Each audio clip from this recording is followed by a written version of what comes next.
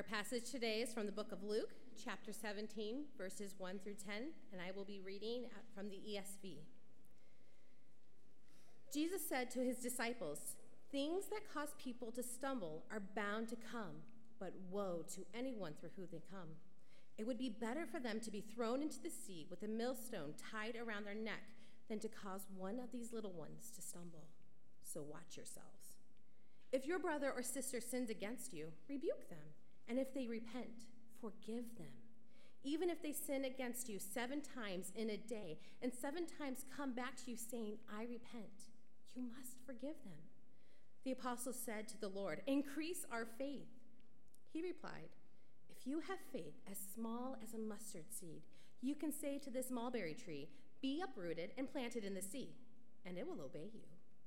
Suppose one of you has a servant plowing or looking after the sheep.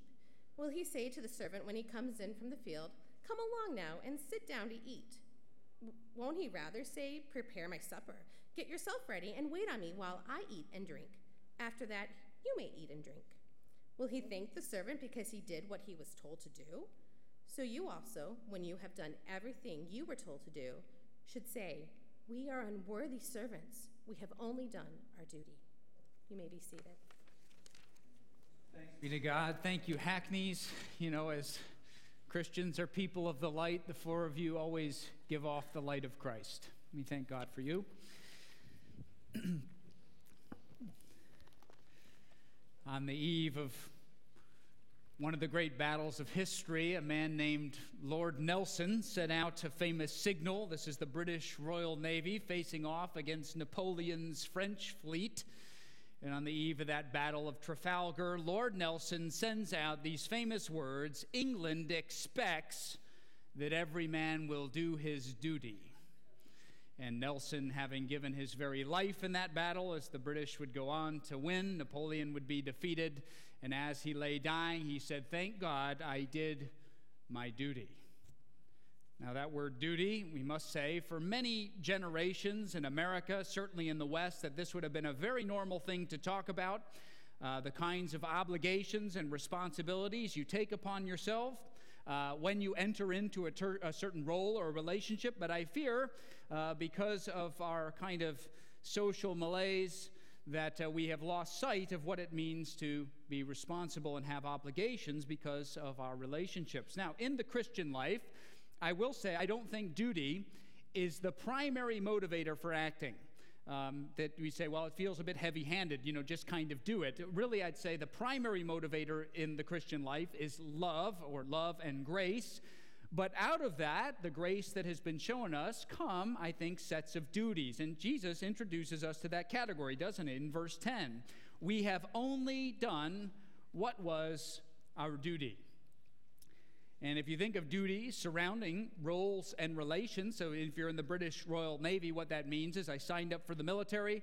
By virtue of being in the military, I've taken it upon myself to do certain things in this office, and because I'm in this with other people, that I have obligations to them. Now you think of the Christian life, that I've been called to the Lord Jesus, that I acknowledge Jesus as King by virtue of being a disciple of Christ, that there are expectations that come upon me in my conduct, and certainly as I've been called, not just as an individual, yes, called as an individual, but not just as an individual, I've been called into the people of God. This long stream of men and women going back all the way to the beginning of time, and because of that, I've been called to God in Christ, and to be with the people of God, that there are responsibilities and obligations and duties of the calling that I have. And I think that's a good way of framing these 10 verses today, as Jesus says, what does it mean to do our Christian duty? And we'll look at three. The text breaks up nicely, doesn't it, into 3 sections. And so we'll look at these 3, not just, say ideas, but really today breaking down to 3 very practical applications, 3 things that the church family does among one another. So first we'll notice, verses 1 to 4, Jesus anticipates that the church is an imperfect place. And some of us, you've been in church a long time, that doesn't come as a surprise to you, but I do find people that they seem to always be a little bit caught off guard that Christians, because of our sin nature, that we don't always get it right. that no doubt we're tempted. You see, Jesus starts there, that there's temptation to sin. We have to remember Jesus understood what it meant to be tempted, that temptation is different from sin. Jesus was tempted in every way. Normal human beings are tempted, but he stopped from transgressing.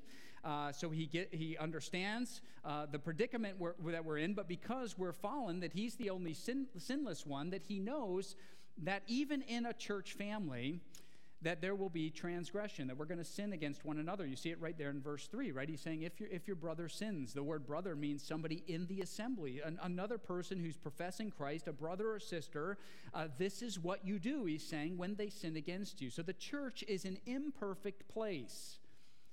So you say, well, what's the point then? The common denominator in sinful activity isn't the institution itself. It's because we're all human and we all tend to look out for ourselves rather than caring about other people and thinking about the Lord. But Jesus qualifies this with two, I think, really important things that give the church, hopefully, a great opportunity for the times in which we live. Firstly, Jesus says, I should be way more concerned about my own contribution to the problems in the world rather than I go around policing other people's. That's what he's saying. He says, there's going to be times where the people of God don't get it right. But woe to the person who causes that transgression, either by bad example, and say, this is very haunting, right? Those of us that go around and say, well, we're Christ followers, and then we just go out and do our own thing, and we bring blasphemy, right? We cause reason for others to talk bad about our God, say something like that, or more deliberately, just telling somebody something that's outside the will of God. So woe to the person who initiates kind of unchecked sinfulness within the people of God. Now, here's where we have to take a moment just to see the graphic illustration that Jesus gives. I'm just saying what the Bible says. Take a look at verse 2. For the person who professes to be a Christian, let's say, and has no intention of really following the Lord Jesus, who actually doesn't think about what it means to be a real disciple and just causes others to sin, it's better for that person to have a millstone around his neck and be thrown to the bottom of the sea. You ever seen a millstone? Millstones are giant, big, huge rock. There's a hole in the middle. They used it to grind things. And I just picture myself there, tomorrow night I'll be out with Phil Talmadge out on Lake Erie looking for walleye. And I'm trying to picture there's a big stone, and around that stone there's a rope going right through, and the other side of that rope's around my neck.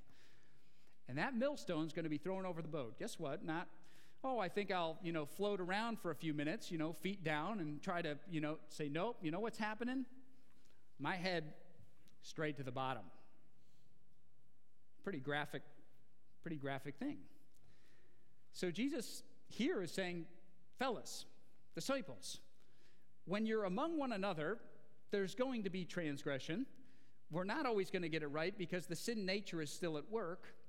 But be very cautious of your own conduct rather than policing all the others, because this is serious business. It's the same thing when he's on about, he says, why am I so good at finding the speck in your eye when I ignore the plank in my own? So it's my job to police all of you, instead of saying, you know what, I'm a fallen and selfish man, and I need to be very cautious about my conduct in my family and in my church family, and only then do I have any right going forth as a pastor. This is said many times in Scripture. There, usually 1 Corinthians 10:32. Give no offense to the Jews, to the Greeks, to the church of God. In other words, don't just smear the name of Jesus, but be very cautious about how you walk. This is what he means, I think, verse 3. Pay attention to yourselves. Pay attention to yourselves. Not saying, look at all these other people who are contributing to the problems. No, Austin, you're a deeply flawed person. In fact, you're a rebel against God. You love yourself more than you love anybody else. Boy, don't I need a Savior. Lord, prevent me from causing these others to sin. That's the posture Jesus would like us to have. Now, secondly, crucially, forgiveness is a character trait of Christ followers. Pay attention to yourselves. If your brother sins, someone in your church, rebuke him, and if he repents, forgive him. By the way, that there, I read leadership books like you do. Do you notice how every single business leadership book, I pick, I read it and I say, I've read all this before in the New Testament? You ever have that feeling? Kim Scott's Radical Candor. I'm like, I think radical candor is kind of unknowingly brought out of Luke 17. Go right to the person. Talk to them, not about them. Comes right out of the Bible. So when somebody does us wrong, go right to them. have it be an opportunity to make you closer to them and forgive them. I hope you've experienced that in your own family or with your group of friends, that when you're colliding with people often, it's a way of saying when you're interacting with others regularly, as a church family ought to do, there's going to be infractions and slights and bad things said and things done and things left undone. However, when Christians forgive and move on, the social bond in that community becomes very strong. And that's what Jesus is saying here. When the brother sins, you go right to him, you talk to them, and then verse 4, right? And if he sins against you 7 times in the day, 7 times in the day, and turns to you 7 times saying, I repent, you must forgive him. Now, there's nothing... I don't think, I'm not a numerologist. There are numerologists, biblical numerology. I don't know about biblical numerology, but the idea with 7 is basically not so much if you're counting the infractions, but what Jesus is saying is it's a very disposition, it's the attitude of the Christian to think in terms of forgiveness rather than revenge. Because we come into the world when we're hurt, when we're sinned against, when somebody slights us, the visceral reaction, my fallen nature, is I'm going to get you back. And Jesus is saying, no, the reaction for the Christian is to forgive. I'm going to seek forgiveness. I'm going to treat it as an opportunity to build things stronger. So a summary, and I know there are a lot of qualifications. You're probably like, is he just leaving the forgiveness piece there? I get it. Some infractions are harder to forgive than others. We could say reconciliation is different. I think that's an important distinction, right? To forgive someone is not to harbor bitterness in your heart. It doesn't necessarily mean that you're right back to where you were before. Those kind of qualifications that are well worth discussing another time, left aside, what he's saying, what Jesus is saying, is no, as a church family, we are imperfect. We should be in each other's lives. Because we're born into a selfish nature that never completely is gone from us until we're glorified, what that means is there's got to be a way forward, and the way forward is to take our own sin more seriously than other people's sin and to be quick to forgive. Now here, when I talk about an opportunity, think about where we're at culturally. I brought along Douglas Murray. I'm finding more and more that non-Christian atheistic public intellectuals are very good conversation partners for the church. You know why? They can't disappoint us, right? So Murray is an atheist. He is a observer of culture. He writes well. Listen to this. The consensus for centuries was that only God could forgive the ultimate sins. But on a day-to-day level, the Christian tradition, among others, also stressed the desirability, if not the necessity of forgiveness, even to the point of infinite forgiveness. And there's a footnote, guess what, to the Gospels, to what we're talking about today. As one of the consequences of the death of God, it's a term saying, well, let's get rid of God, this kind of old idea, let's throw him out. Friedrich Nietzsche foresaw that people could find themselves stuck in cycles of Christian theology with no way out. Specifically, that people would inherit the concepts of guilt, sin, and shame, but would be without the means of redemption which the Christian religion also offered. Today, we do seem to live in a world where actions can have consequences we could never have imagined, mainly because of social media, the tentacles of that, where guilt and shame are more at hand than ever, and where we have no means whatsoever of redemption.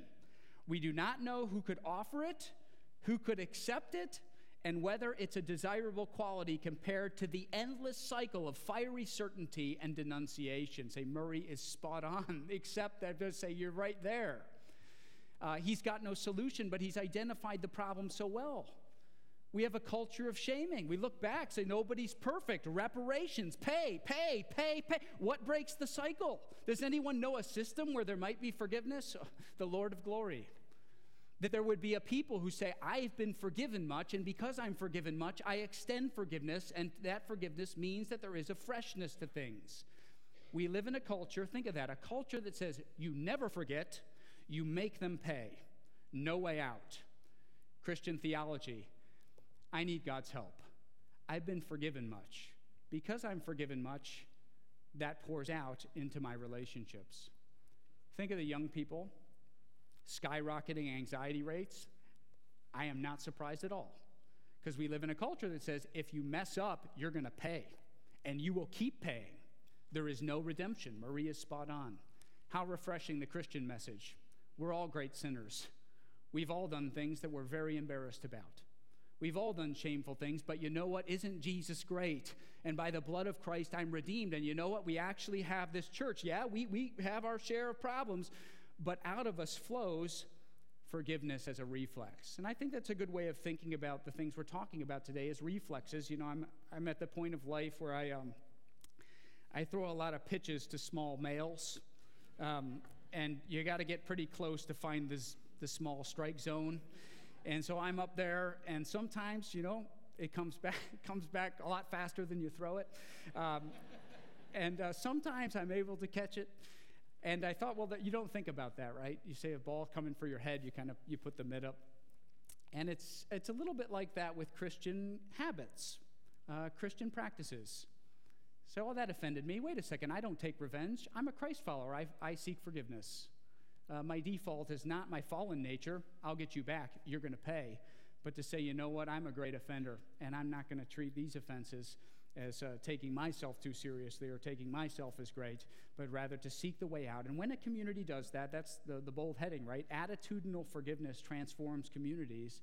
That if you really are in a place where you say, we love each other, we seek forgiveness, we are more concerned about our own sin, our own contribution to problems, than other people's contributions to problems, the church can be a very special place indeed. And I again, every week I feel like I say we have a great opportunity with forgiveness. We do. So second point then, second duty, to forgive one. Secondly, to pray for increased faith. Verses 5 and 6. The apostles said to the Lord, increase our faith. And the Lord said, if you had faith like a grain of mustard seed, you could say to this mulberry tree, be uprooted and planted in the sea, and it would obey you. I think that'd be a fun little question sometime. You're with people you love and trust. Say, what's the most powerful? What do you think the most powerful thing in the world is? I was thinking about this. What would people say? I remember that famous line from Mao. Remember, he said, well, we need to teach every communist that the only power in the world comes from the barrel of the gun. You remember that? Violence is where the power is. Maybe a little bit more positively, Sakharov, the Soviet dissident, he said, truth is the greatest weapon in the world. The truth is the most powerful thing, which I tend to think that way sometimes. But here Jesus is saying, actually, the most powerful thing in the life of the believer is strong faith in Jesus. I wonder if you think that way.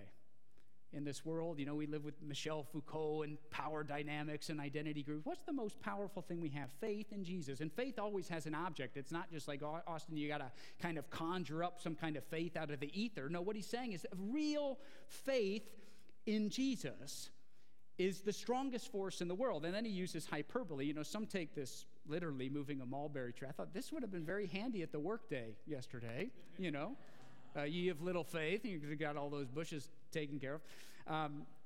He's not saying literally, the idea of the Christian life is to go out and move trees. What he's saying is real faith, a deep and growing faith in Jesus will abide in the life of the believer and give them a kind of power to live that is unsurpassed by anything else.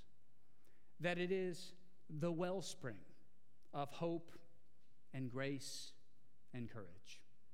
And if you're around Christians who've walked with the Lord a long time, I hear them say this kind of thing all the time. There was a time in my life that was just really hard. It was a dark season, and I was in a bad place, but my faith in Jesus got me through. It wasn't other things. It was a strong and abiding faith. And here you see the prayer of the apostles is a good one. Lord, increase our faith. Faith is on a continuum. There's weak faith to strong faith.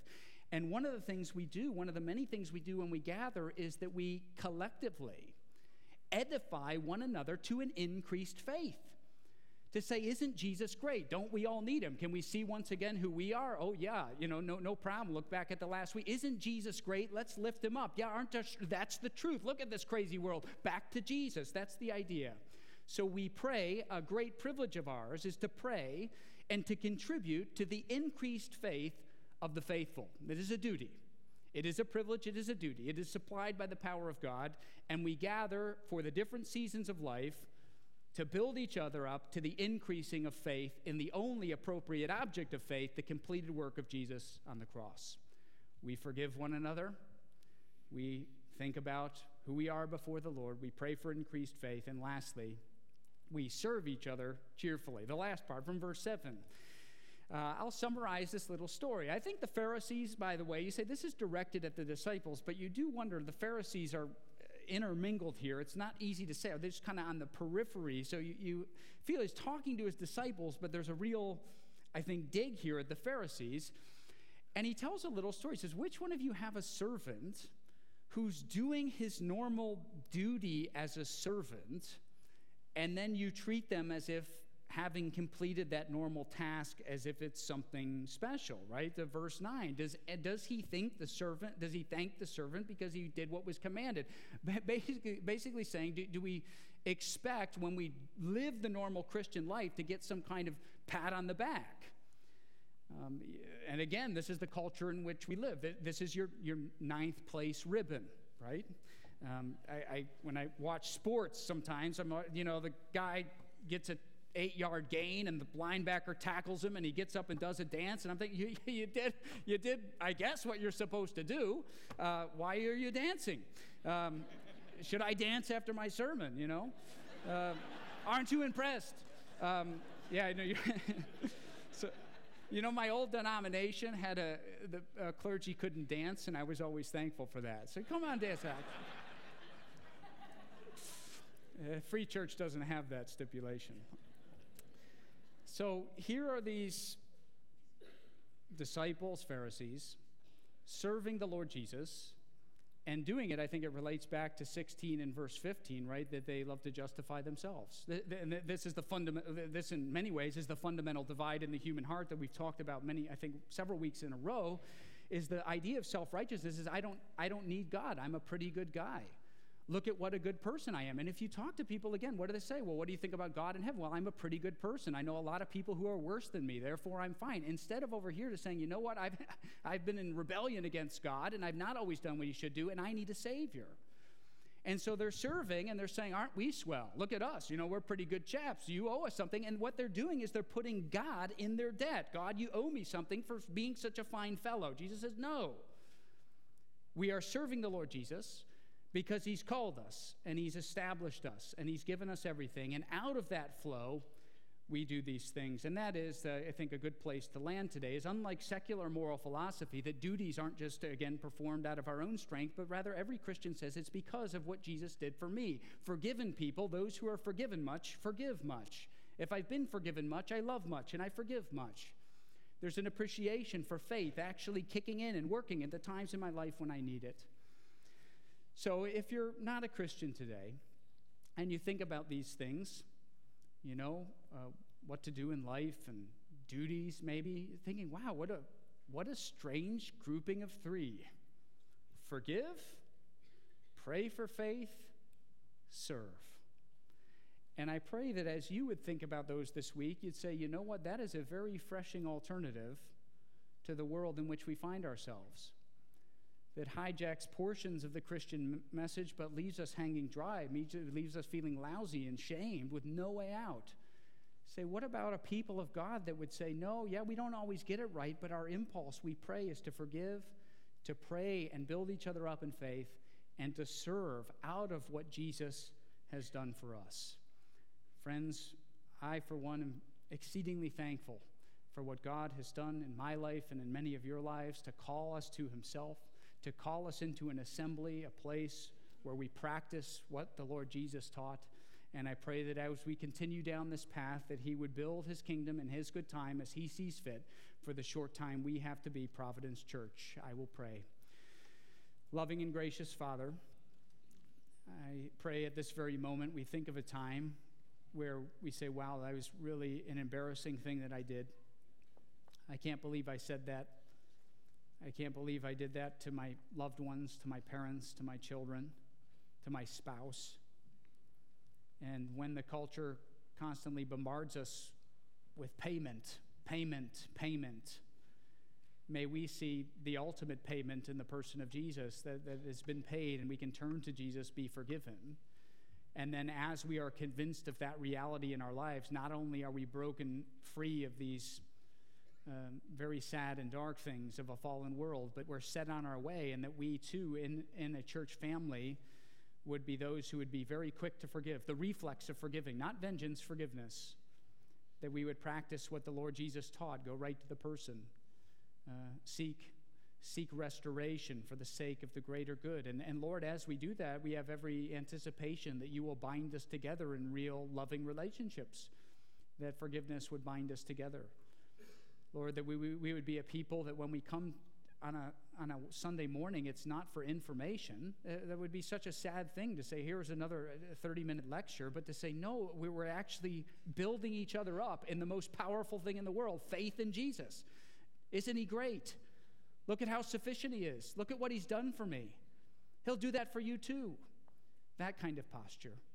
And Lord, help us to serve, not in an effort towards self-justification. Aren't I great? But rather to say, Lord, it is a privilege to serve you. Thank you for serving us, washing your disciples' feet, the self-abasement of the cross, and that we would see that we would be cheerful servants. And Lord, as we would do and be on point for what you want us to do, that those in the assembly with a weak faith their faith would increase. And maybe, Lord, those who don't know Jesus in a personal way should say, what, I had it wrong about those Christians. I thought they were policemen, but in fact what they are is a community striving to forgive, to pray, to serve, based on what you have done for them. May that be true for Christ's sake. Amen.